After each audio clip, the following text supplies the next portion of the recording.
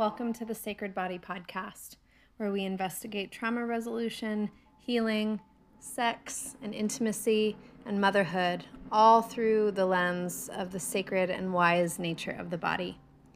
This season, we're focusing a little bit more on inherited trauma and how our inherited history has impacted our individual paths to wholeness. So if you're here, you're on a journey, and I welcome you, every part of you, to the conversation.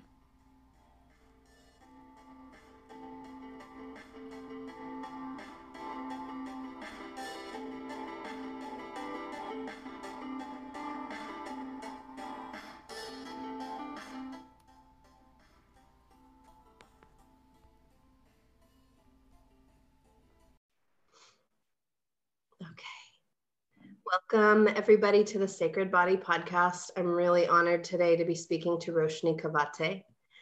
Roshni and I met through the Center for Sacred Window Studies. She graduated ahead of me, which is an Ayurvedic postpartum care training.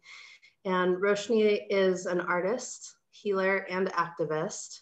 Roshni is the founder and creative director of Cardamom and Kavate, a wellness platform dedicated to reclaiming nourishing practices rooted in ancestral wisdom for collective liberation. She has a much longer bio than that, and I recommend that you go and check it out at cardamomandkavate.com. I'm going to let Roshni introduce herself as far as how she's feeling today, showing up in the world, and what her offering is. Roshni, I'm really honored to have you here, and I'd love to hear sort of what's most at the fore for you these days as far as your offering and your focus. Yeah, thanks, Stacy, for having me. Just to give folks a little background, I come from a nursing background. So, I was very much on an academic, corporate or nonprofit career path in the path of like public service and sort of healthcare in what you think like, the traditional literal sense, and working as a nurse for 10 years. And, my most, I think, profound times were at the beginning of my career and at the end of, the 10 years. I started in an ICU, lung and heart transplant ICU. So, I was very aware of death, but mostly like how we die in this country. I was 22, 23, too young to be witnessing things like that in a way where I didn't know how to respond. I feel like 12 years ago, maybe we didn't have, self-care wasn't a thing. So over the course of my career, the last 2.5, 3 years, I worked in palliative care. And that's sort of the complete opposite of, ICU care. It's really just witnessing, being present with what is, and holding a container or creating this, this bowl for whatever emotions are coming up, and witnessing just this natural process.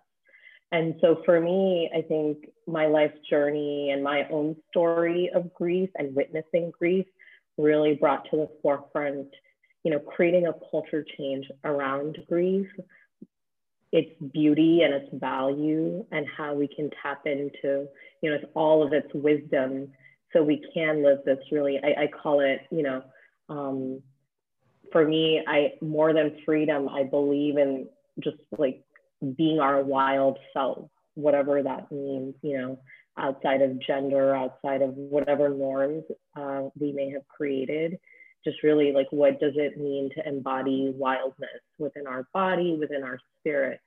So I think, to me, that's the lens I'm bringing in this work. I'm focusing more on postpartum care, and again, bringing Ayurveda, the ancestral tradition from my culture, and this grief work and social justice. Having worked as a nurse, I'm very aware of, just the inequities in care, especially in reproductive health. That's a big one.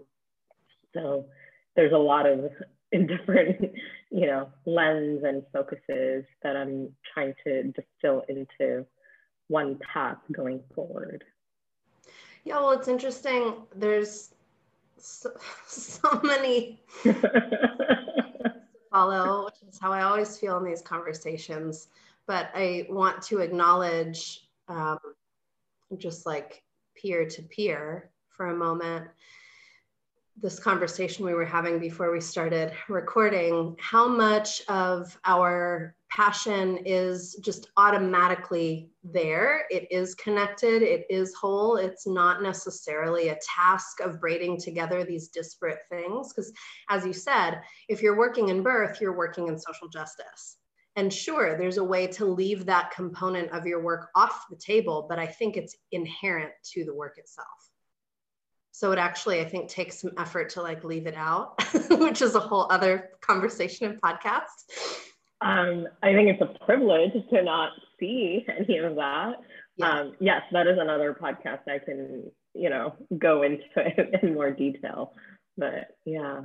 Mm-hmm. And the element of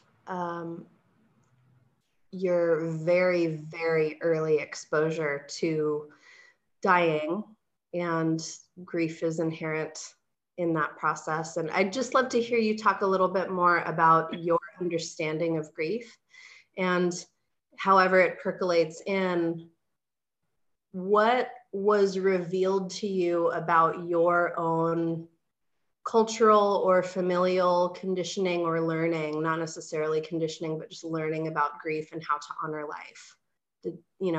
How did that come forward as you were witnessing what you were in your professional life? I'm curious about that, starting with your understanding of grief. Yeah. I think grief is, my definition would be that it's extremely personal. It's almost seasonal where you are in life. It's very fluid for me, but I think one way to encapsulate it, it's this deep yearning, deep loss, just deep, full-bodied experience. And, it lights you up, it pulls you down. I call it a full-body experience. There's nothing like it. And we usually think of it as a low, but I try to think of grief as sort of these colors. It's painting our lives, and it's, casting this light through which we look at life. And deep down, there's a deep sorrow. There's, deep yearning for something that we wish we had or we had seen, or mourning something. And we talk about it in a literal sense of life and death, right? That's a very easy way to understand grief, is the lens of bereavement. So if there's been a physical death. And that was certainly true in my work. It was literally life or death every day. But I started to notice there was, grief over loss of, this idea of what life was going to be like. It was loss of autonomy. It was loss of, dreams, really. To me, that's where I like to focus on, is grief as this deep shattering, this breaking your heart open experience. And whatever those dreams are lost, they're no longer, and you're being asked to live in this new world, and maybe create new dreams. And I'll share a little bit about, my grief story. It really did start with my birth. It started, 200-300 years before I was born, really with my, great grandparents. And at the root of that was, culture, Indian culture, 200-300 years ago, and that overlapping with British colonization. And the two forces meant what women could do and couldn't do, and families' history sort of sealed forever. So with British colonization, my family was plunged into poverty. So they lost a flourishing business of, trading silk saris. They They were trading with what was then Burma. So, you know, my family were tradespeople, artists. So they had a really thriving, flourishing, vibrant life. So with colonization, you know, that dream ended. That meant my great-grandparents were plunged into the path of survival. That's really lasted through my mom's life until I was really born, I think. So my maternal lineage, if you can call it that, are one of survivors, really surviving what it is to be born in a female body in India.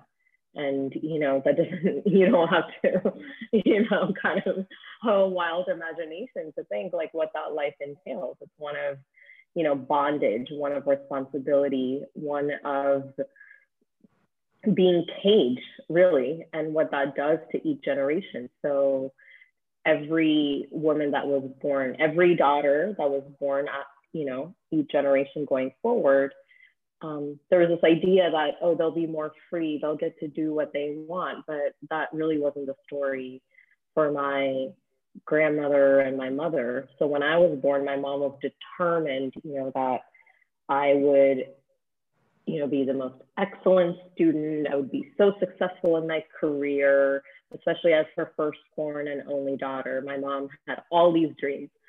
And, you know, it wasn't until last year, really, that I didn't really know what was the seed of her just drive to, you know, like just all, her love was very confusing. That's how I can put it. It seemed very potent, but it was also very volatile. It was violent at times even. So I always carried this grief of just, you know, I didn't have words to describe that feeling, this heaviness that I carried with me. And I saw it in my mother, I saw it in my grandmother. So I knew there was something in our family that, you know, we all sort of like carried on one generation after another. And it was only recently that I realized you know, we were carrying broken dreams and the weight of a life lived unfulfilled, where you were just, you know, cooking, cleaning, repeat until you died and you had kids. That's it. That was your life, you know? And like what that does to the psyche when you're just there to do chores and, you know, fulfill responsibilities that the society has dictated. Your dreams don't matter, your interests don't matter, like you really don't matter. And, you know, even as I say this, it's so heartbreaking. And I'm sure the way, you know, the ways in which that kind of grief is encoded in your body and what that can do to you. And one of my patients in palliative care, she told me, you know, she had advanced cancer, breast cancer. She said, you know, like in this lifetime, we may not be cured, right, of whatever ails us, but we can at least be on a path of healing. So to me, I don't see this, you know, healing as really necessarily like an end goal that, okay, like if I breathe and if I do my yoga and if I chant the mantra, I'm, you know, healed in 40 days. But every day I can be reborn and really tap into that grief to give me the wisdom to be more free, to be wild. You know, tomorrow, next year, and maybe, you know, birth wild beings. Like that's my wildest dream, I would say, is to really stop this, you know, chain of transmission, I think.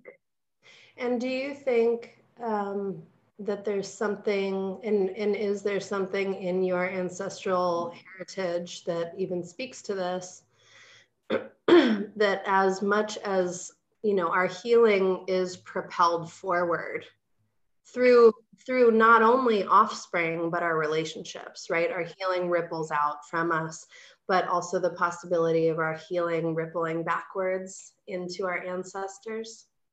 Oh, absolutely. You know, people think of like karma as, you know, if I do have good karma or bad karma.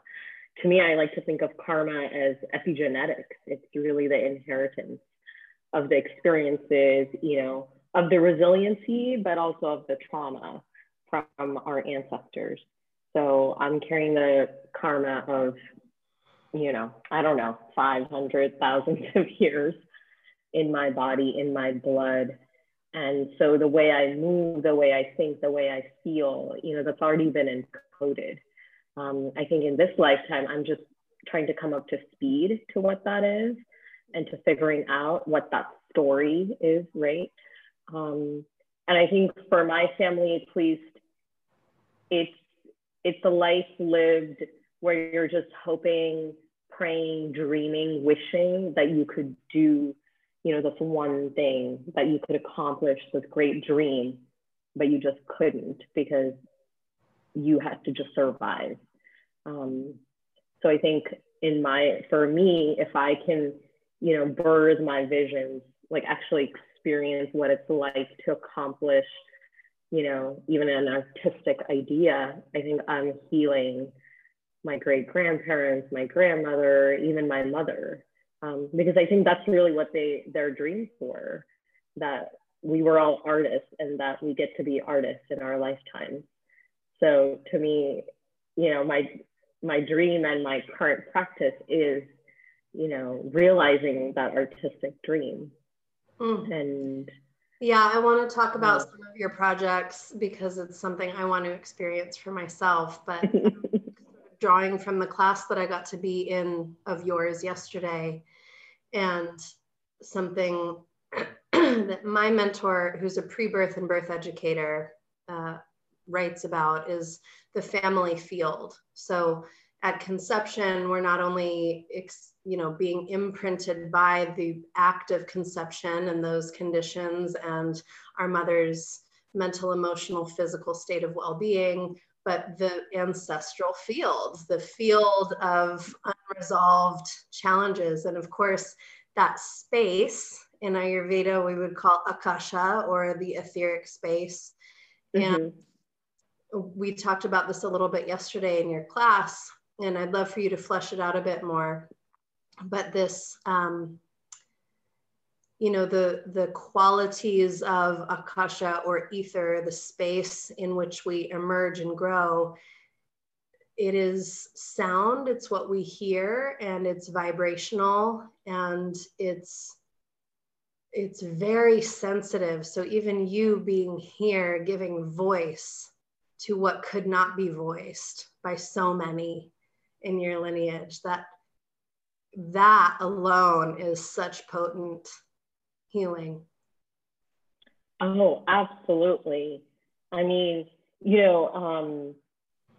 usually there's matrimonial ads that are in papers, or if you've, watched Indian TV or movies, people boast about, their daughter is, quiet and well-spoken, meaning, matrimonial ads. Matrimonial, like if you're looking for a wife, people advertise. And so one of the qualities, it's usually height, maybe skin tone, and then, they're a great cook, really well educated, but they don't, speak a lot or don't speak really loudly. They're very well spoken or soft spoken. That's a very, that's a quality you want in a wife. And never get married. I know. We would be spinsters. We would live alone in our own little, very cool space. I know. So like that is what, that's what's celebrated, right, as a culture. Even though you look at, the world of all the healing arts, psychology, the root is, everything comes from Vedas, Ayurveda, yoga, and it's all about sound. It's all about freeing your voice. It's all about speaking, from your deepest core. It's honesty. It's giving voice to what's not being said. It's, sensing. It's giving voice to what you're sensing and putting it out into the universe. To me, chanting is great, but I think our words are chants, you know, they have the power to heal, they have the power to influence other people and energy and right action. Mm-hmm. So to me, I think of it as an act of activism to really speak our voice. And there's a lot to speak up, at least in these times. Yes. And you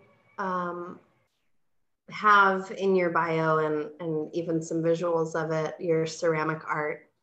And as you were speaking to palliative care, you use the word bowl, like creating a bowl for this care. So I'd love to hear you speak to your own artistic practice and how this emerged. Obviously, it's been with you for generations, the inclination to honor beauty and create, but what has been your personal journey with it?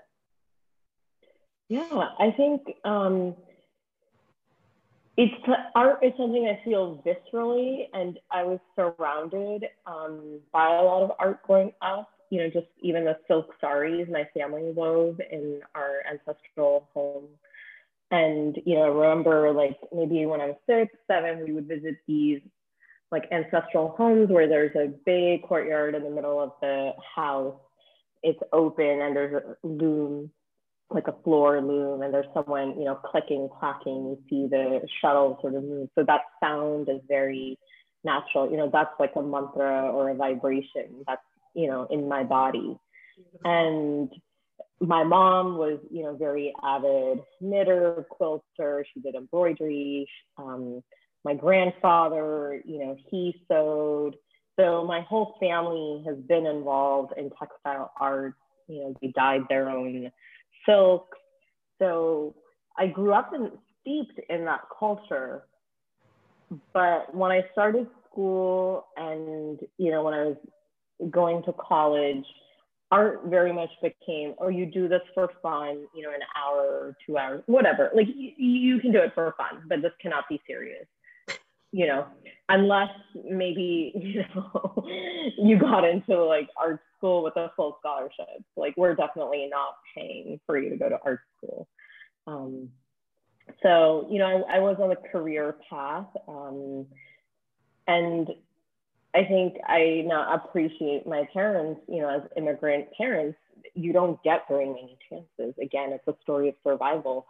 Art is seen as indulgence. You know, it's what their great grandparents did, and they didn't get ahead in their eyes, right? They thought, oh, that didn't lead anywhere. You have to, you know, become a doctor, professor, engineer for you to get ahead in life. So there's this really quality of like, art's great, but it won't really, you know, it won't fulfill your life. And there's no sustenance to art. And it wasn't, you know, I think it was maybe like 10 years ago, 7 years ago even, that I just started having like years of really bad dreams, I call it. They were just really visual, loud paintings I would see, and the paintings would move in my dreams. And it felt like I was going to a museum every single night. So I would wake up exhausted. And it was just a pattern of, you know, being like a zombie. But then at night, I would just see these, you know, they were very beautiful artistic creations, but they felt like they were torturing me. And I just started journaling. And the Artist Way was a big resource for me in sort of tapping and, you know, getting back to my sort of creative spirit and soul. And I realized during the Artist Way process that my ancestors were artists. They were weavers, potters, literally, and that connection is still alive. And here I am, you know, as meaningful and as, you know, nurturing my professional life was, I wasn't an artist. So for me, that meant, you know, picking up clay and just shaping, because I didn't need my art to be perfect. I just needed to move with my hands and my body. I just needed to visualize color. So that just launched this, I feel like a whole lifetime of, you know, discovering art for myself again. So I started doing pottery, I started doing dyeing, natural dyeing, my mom's a weaver, so I helped her out with that. I started painting, I started printmaking. And again, it's that, like that chant, right? Repetitive movement of visualizing colors and taking that in and letting your body just soak in that visual explosion. And I think that's been a big part of my healing journey, is just making art for art's sake and letting my body absorb that.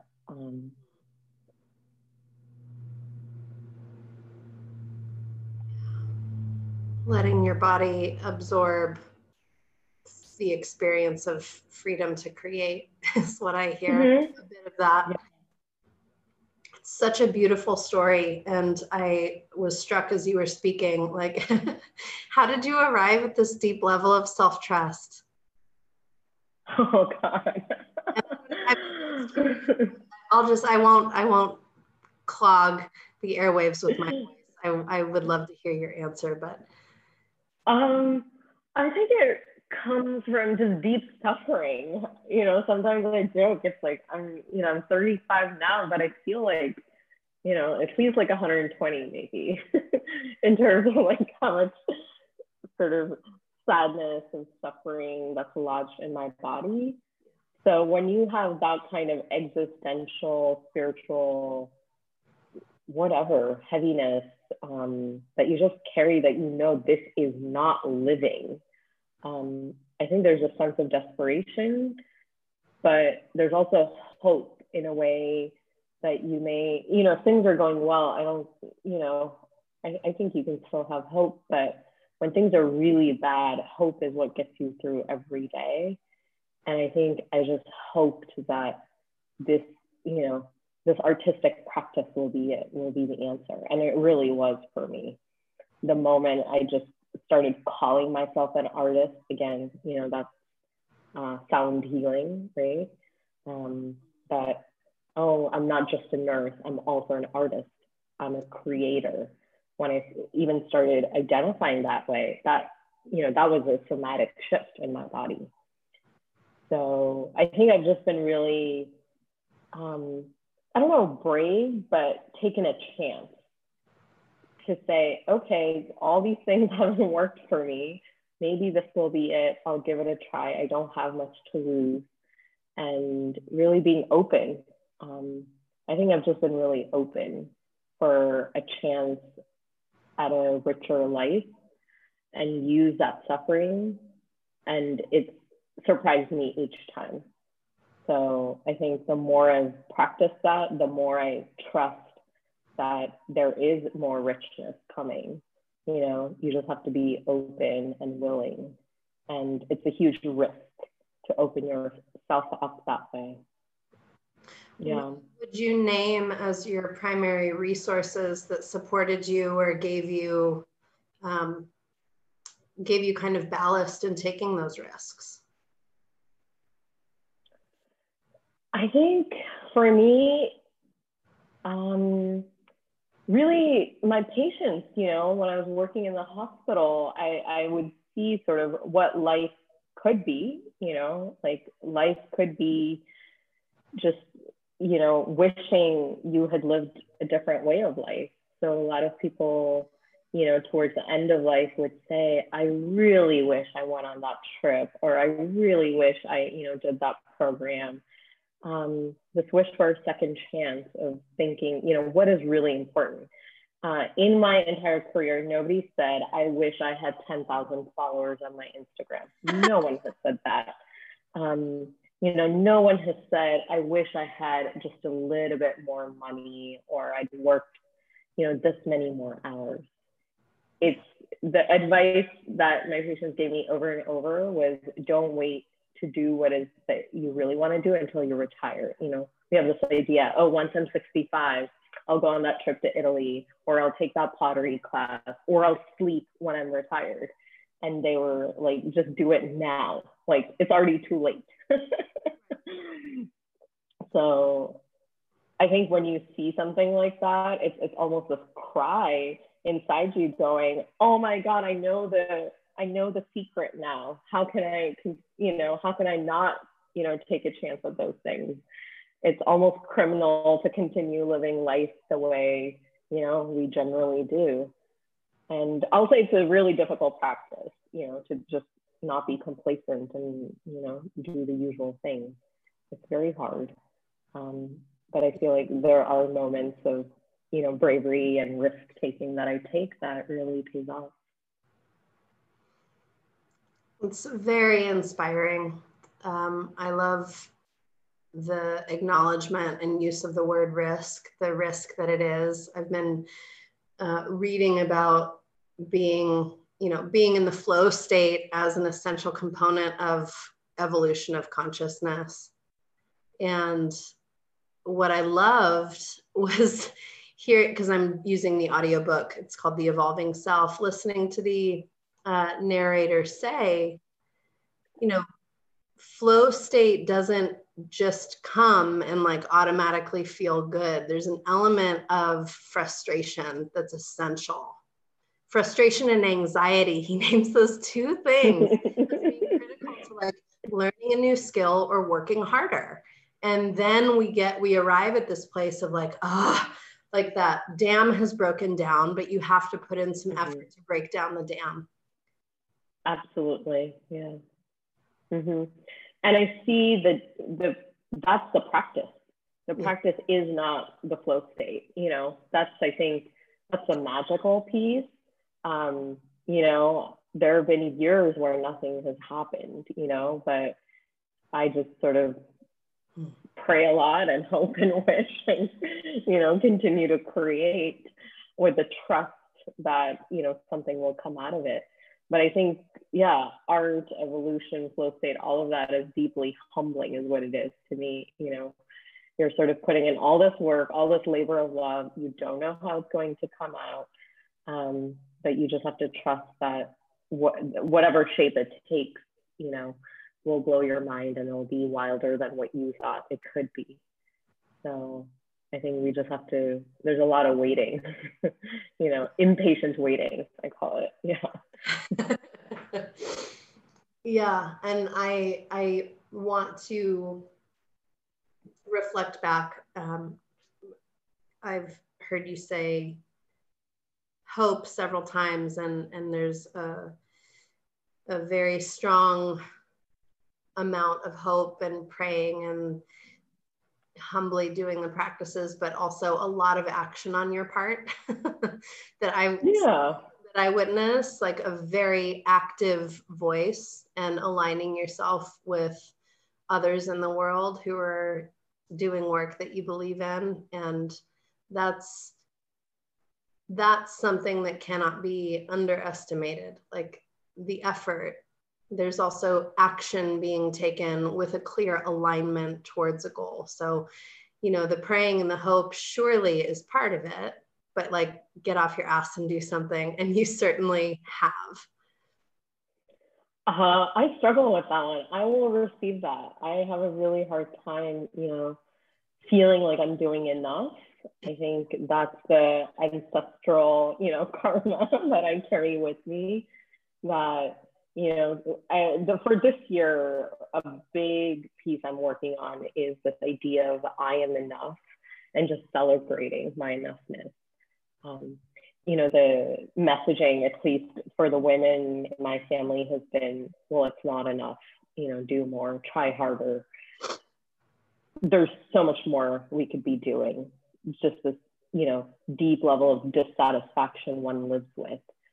So I'm really, trying to practice celebration and satisfaction, but also holding on to, okay, I could be doing more. I could be doing this. As an artist, you always want to create more. There's just no way about it.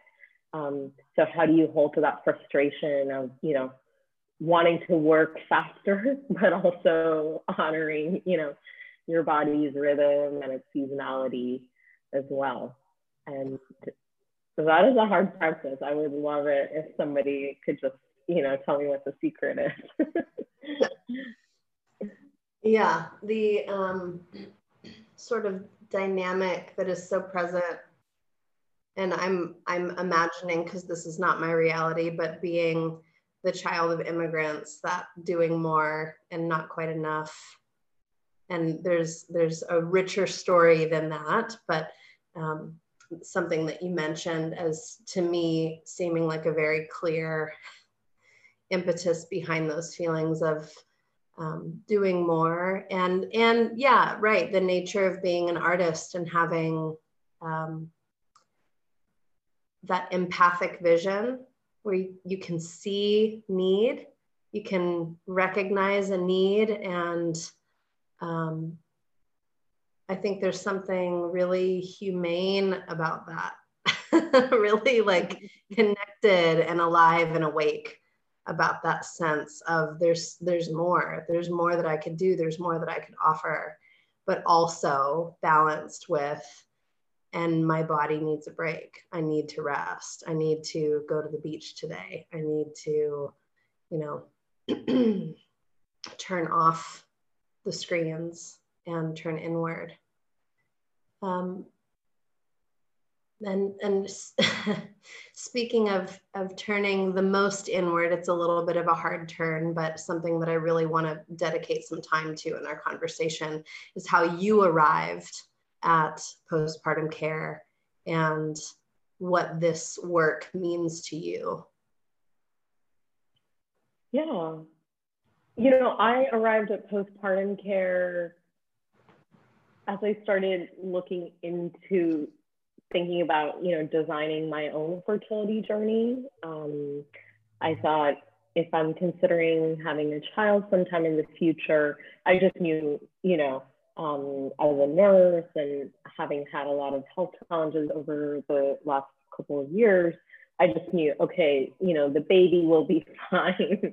The pregnancy, I don't know, that's, sort of magical. It just sort of happens, right? But after, it's really, I felt like a sense of, activism and mothering. I would have to sort that out myself.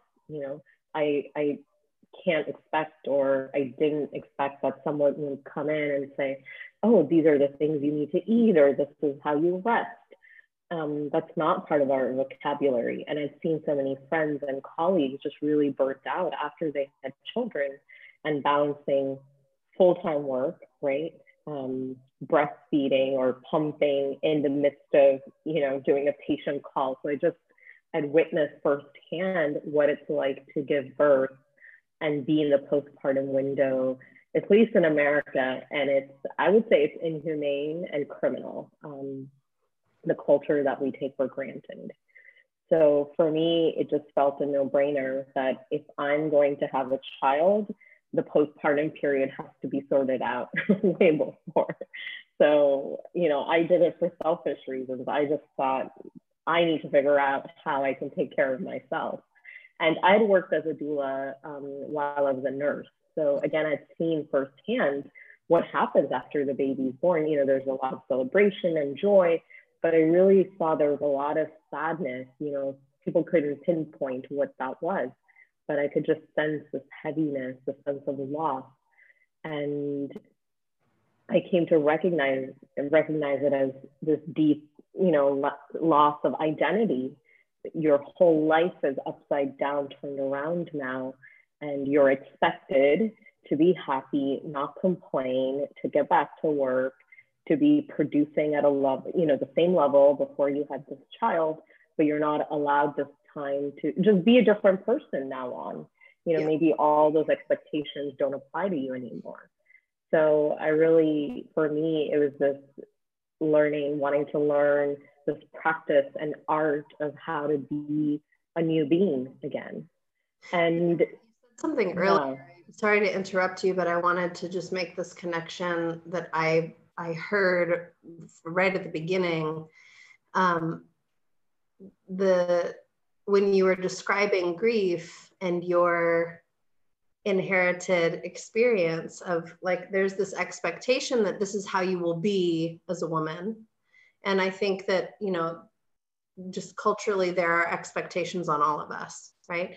So to get that out of the way, but this, having lived a life where people get to know and expect certain things from you, and maybe that feels normal and natural to you up until the point of giving birth. And then I don't care who you are, everything changes. But the rest of your family, your community doesn't necessarily come along with you into that transformation. And that is like the implicit grief in becoming a mother. Wow. Yeah. I hadn't thought about that that way. Yeah. That you're really alone in this transformation. Right. Yeah. And how that clashes. Like the comfort of like being witnessed by another human being for who you are is like not there. It's not at all. The funny thing, yeah. Yeah, that witnessing does not exist. And yeah, I think going forward in my career, at least, I wanted to be in a circle where our vulnerabilities were witnessed, of just different stages of life. I had done that as a palliative care nurse, and that was very fulfilling. So I thought this was just a natural, path to be on, is witnessing someone at their most vulnerable, and small ways in which you can nourish someone, starting with just your presence. And obviously, there's wonderful food and body work, and, we can go into sort of the nitty gritty of the care piece. But I think just the acknowledgement and the presence can be so life altering too. Yeah. Yeah, the presence of another adult human person expectations for how you're going to feel or what you're going to say or what you're going through is so profound. I have visceral memory of being visited by a friend who was actually at my birth, and she brought me some cookies, and she brought me this journal that she had made with my son's name on it, and like just a couple of really thoughtful gifts. And she sat at the foot of my bed, just knowing she's got 3 children of her own, and she's been through this experience, obviously. And just her sitting at the foot of my bed with no expectation, and also her own deep personal knowing, which is not necessarily needed, but that absence of expectation, I suppose, and an offering to me. And just like, she didn't need me to entertain her.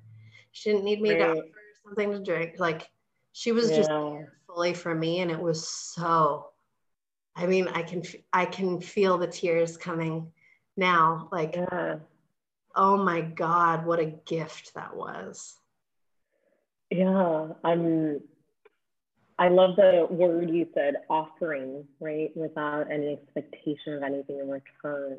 I love that. I can't think of moments where it's just pure offering, where someone just, it's like, here it is. I'm giving you my, all these treats, gifts, not because it's your birthday or whatever, but just deep appreciation of you. Yeah, I think we all need that so much. Yeah, on just a day-to-day basis, Yeah. Yeah. What I was going to say is another very important reason why I became a postpartum doula is, or a coach, or whatever you want to call it, is, we think of it as, right after birth. But for me, I haven't given birth, but I had a pregnancy that ended in a loss. And I think it's sort of, again, universal that pregnancy loss and how we deal with it in our society and culture, even in our healthcare system, is just awful and heartbreaking, so to me, I'd experienced that, and there's just no playbook for, what do you do after, the kinds of comments I'd gotten from medical providers was, oh, if it wasn't planned, you won't be too upset, stuff like that, where I was so confused as to what they said. So I had to repeat it many times to myself. And I asked my friend, like, does this seem offensive to you? And I heard, you know, she's like screaming and yelling, and it still hasn't hit me. And you don't expect such really violent words to ever land on you in such a vulnerable moment, right? Here you are, like calling the number on a Saturday, hoping, you know, they'll tell you what to do. And if that's the response from a physician, you go, okay, you know, how should I be grieving? What should my response be? And, you know, it's deeply sad too that even my partner kind of didn't know how to care for me in that moment. And that was really heartbreaking. And, you know, here I was I had no idea what was happening because, again, we don't talk about loss. I thought something was terribly wrong. And, you know, I was just operating from my body wisdom. Like my body was taking over and telling me what to do. Mentally, I don't think I knew what I was doing, but I just knew, you know, I'm craving something fatty and chocolatey. I need something nourishing. You know, I ate this like cafe gratitude, like I am whole, you know, quinoa bowl. Like I just wanted like sprouts and quinoa, like something that I don't like usually crave, but in that moment, like that's what I wanted. And this like tahini chocolate milkshake. So it's like the body knew what to do. And I just felt like I need body work. So it was like, I was doing all these things that are very much, you know, postpartum care. But I felt really sad that there wasn't anyone that just sort of came in and said, okay, here's what we're going to do. We'll take care of you. This is how we'll make meaning. In your body and not the one running the show. Like right. Yeah. So I'm especially passionate about, you know, creating this culture, even around loss. Like you know, you don't have to have a birth. Maybe it ends in different kinds of loss. And what a gift to have that kind of presence and care, you know, in that kind of moment. Yeah, there's so much to say about the appalling treatment of pregnant people in our culture and increasingly other cultures because we're exporting our medical model, which is horrifying. But I was doing some research on attachment theory and pre and perinatal psychology. And it was like, you know, one day someone thought maybe there's a relationship between this mother and the embryo growing inside of her. Like, I wonder if there is, when it's sort of like, are you crazy? Like, even if there's not yet a very deliberate, conscious relationship, like you're not like, oh, thank God I'm pregnant and talking to your baby. Like it's not that. It's the fact that your entire biological system has shifted its focus, has changed course, and you are now growing a living being inside your body. And I obviously feel very passionate about this, but it was like, my story also includes loss. That was my first pregnancy experience. And it was like revolutionary to me to have a teacher acknowledge that after loss, you're postpartum. Right. For the rest of your life, right? Like Why isn't that's like obvious biological fact? How is that not? Well, and then it reveals even more about our medical model of care, which is like after you have the baby, just what's the big deal? Is the medical approach, which is of course absurd. Oh yeah. I mean, I don't know if I'm sure you do. Your interests are so wide ranging. Like I'm super passionate about, you know, pelvic health. Yeah. And again, super criminal that after a birth or a loss, there is no postpartum pelvic care in the US that's standardized. You know, and the level of injury and pain people have to live in. And that's seen as normal. That's a normal recovery. That you're constantly peeing and in pain, that's normal. You know, I mean, that's truly you know, like I know a lot of medical care has a lot of sexist, you know, roots and foundations, but yeah, I think that's like really, there's so many areas where we can, you know, really start to like kind of create change. I think we're nowhere close to, you know, really supporting people through these cycles. Yeah. And something I've been thinking about the whole time you've been talking is the inability for most of us, particularly Americans, to hold tension. And that, you know, it's such a binary culture in every way. Right. When you're talking about death and offering palliative care, like a new life and the end of life are always side by side. There's death knocking at birth's door. Yeah. And there's always something emerging from the loss of a life planned or a physical life. And not that,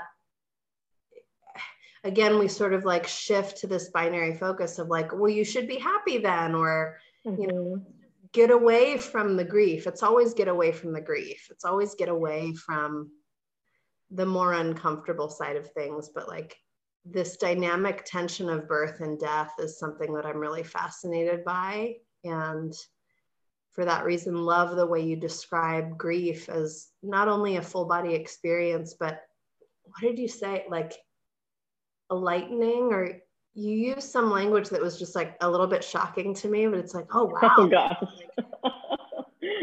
It's an opening, to be sure. It's a shattering. Yeah, I think maybe that's what I said. Yeah. Well, and that's how my doula described childbirth to me, which I'm so grateful to her for, because I was at least in some sense prepared for what I was going to have to do. I was going to have to let myself be shattered into a million tiny pieces. Right. Yeah. Yeah. Like, you know, it's like this egg, literally like egg cracking open, and you lose some shards and maybe you have to grow a new shell. And that's why I like the idea of this, like, you know, leaving the cocoon during the postpartum window. Such beautiful language. Would you talk a little bit about that work that you've created? Yeah, it's, you know, it's really born out of this very organic experience I've had. And I think it's my lens of teaching is how do we create this, again, space, structure for healing, for nurturing, for revitalizing. And when I say weaving, you know, it's literally honoring my ancestors who were weavers. So this idea of creating warmth, of enveloping someone, you know, this, and it's that interconnectedness, you know, it's interconnectedness of families, of relationships, you know, with the earth. So just noticing all the ways in which we're connected, you know, to the plants, to the food we eat, to the people who grow it, to, you know, the folks who are helping us, you know, our family members and our ancestors. So weaving all of that and all those stories as a bowl, again, for us to be reborn, really, yeah, through this shattering process. Yeah.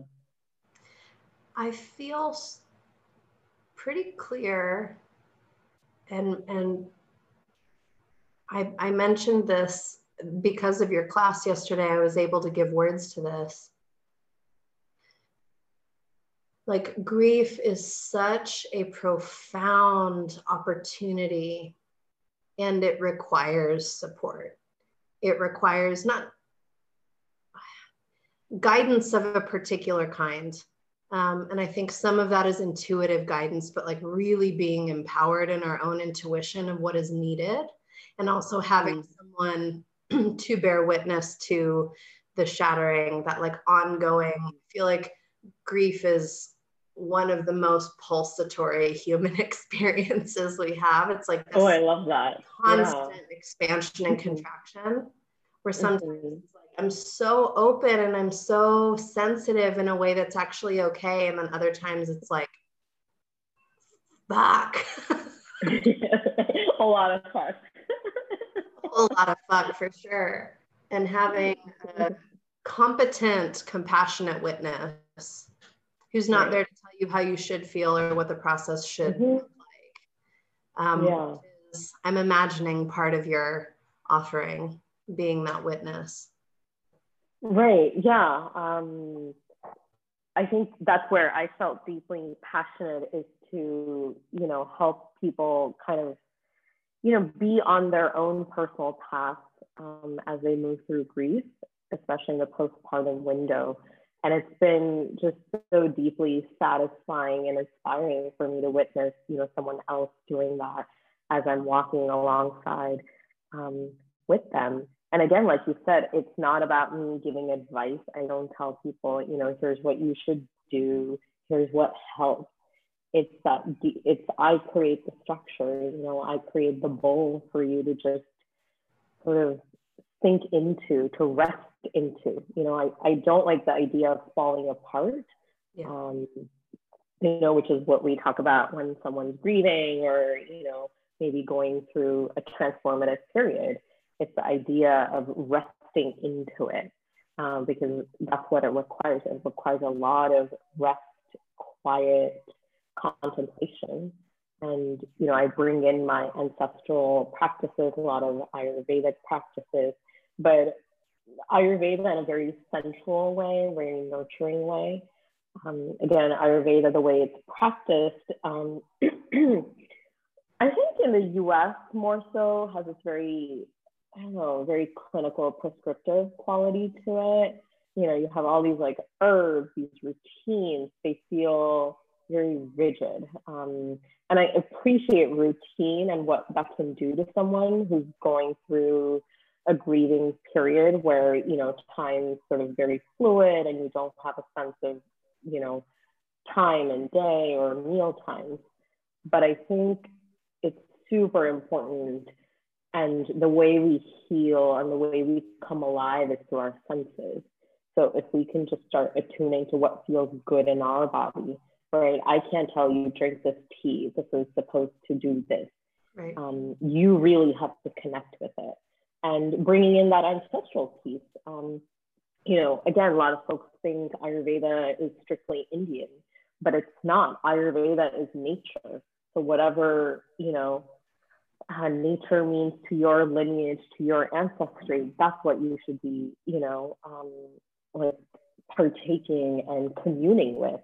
So, you know, if you're from Europe, that may mean like rosemary and sage, right? If you're from, you know, the Middle East, or, you know, there's like, it's very different, but we all have that qualities of what nature is, of what's warming, of what's tonifying, of what's soothing.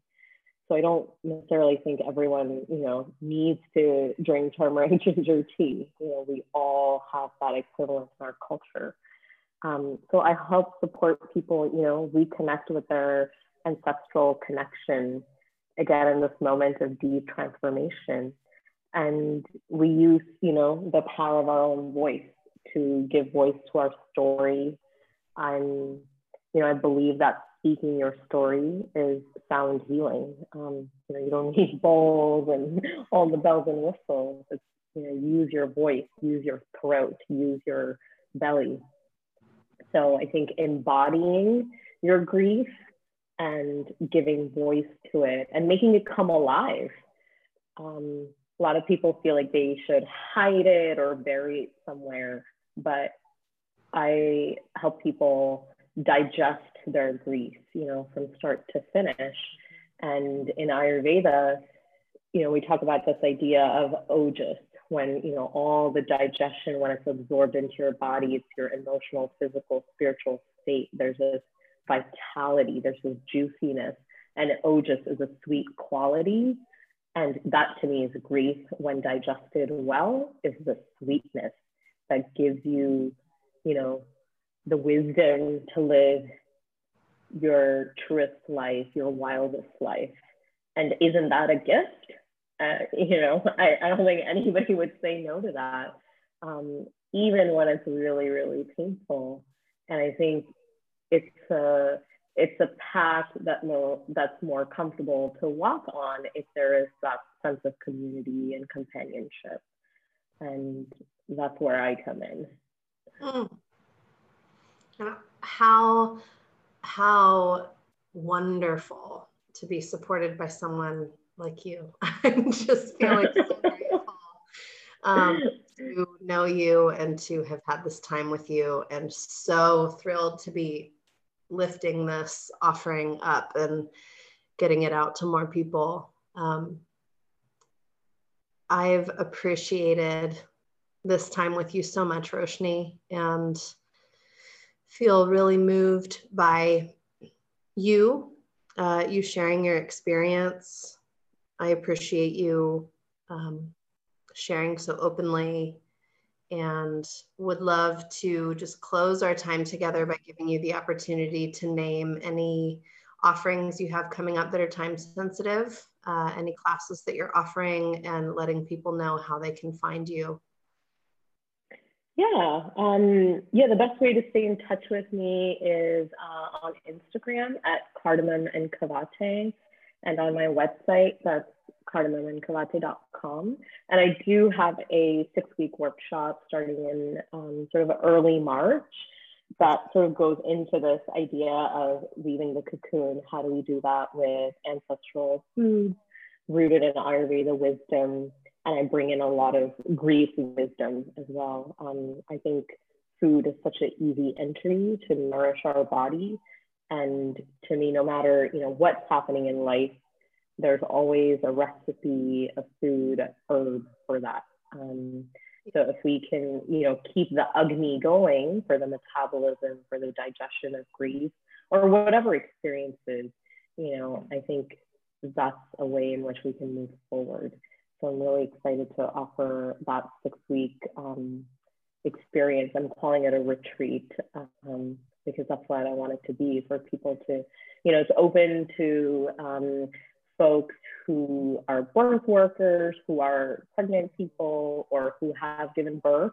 So, anyone can access this wisdom.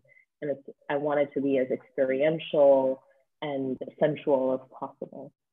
Mm-hmm. So that's something that's coming up. Yeah. Great. Thank you. Thank you for having me. This was such a treat. Yeah. I feel like it's so rare to, just like talk about all the stuff that you're thinking that, you can't just freely share with your partner or just people. So yeah, it's been a real treat to talk. Likewise. Thank you so much.